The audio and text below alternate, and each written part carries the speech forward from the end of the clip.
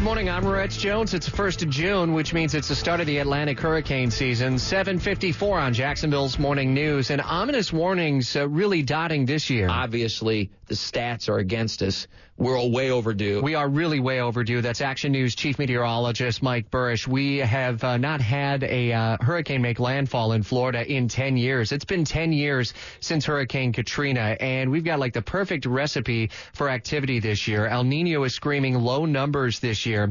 But remember, it was an El Nino year in 1992 when we saw Hurricane Andrew devastate South Florida. With that in mind, we turn our attention to restoration efforts in the event that we have a significant storm. But we also want to make sure that we're talking about complacency. This morning at 8:30, listen live for our annual hurricane special to get yourself and your property prepared. This morning now, Wayne Maddox joins me from Clay Electric Cooperative. And I know you guys probably are worried about the complacency issue settling in as well. Do you have a clear message that you're wanting to send out to everyone on the circuit?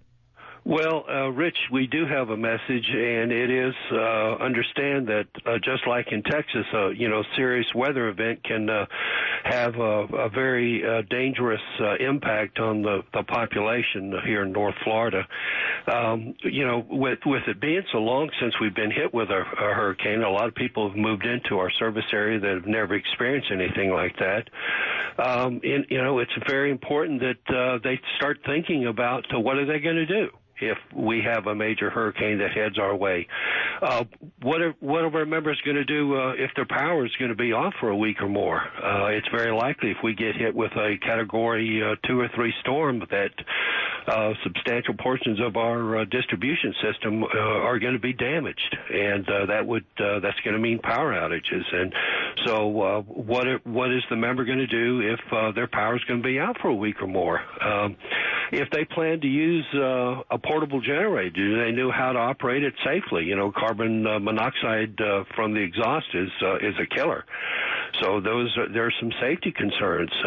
If the member plans on relocating to another area, perhaps with friends or family, have they contacted those people and made arrangements? Our members who are dependent on electricity for health reasons, have they made arrangements for an alternate power supply?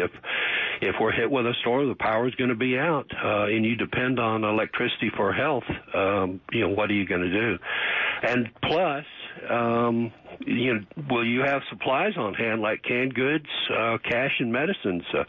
Because if the power's out, the pharmacies, the stores, and the banks are going to be shut down. So, there's some very important considerations to think about, if we're hit by a major storm. Yeah, and we don't even get into the heart of our season until late August, September. So now's the time to be prepared. ClayElectric.com is where you can find out a lot about those preparations that right. Your member utility is a part of and proud partner with us here on News 104.5 WOKB. Wayne, thanks for the update.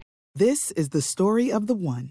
As head of maintenance at a concert hall, he knows the show must always go on. That's why he works behind the scenes, ensuring every light is working, the HVAC is humming, and his facility shines. With Grainger's supplies and solutions for every challenge he faces, plus 24/7 customer support, his venue never misses a beat. Call quickgrainger.com or just stop by. Grainger, for the ones who get it done.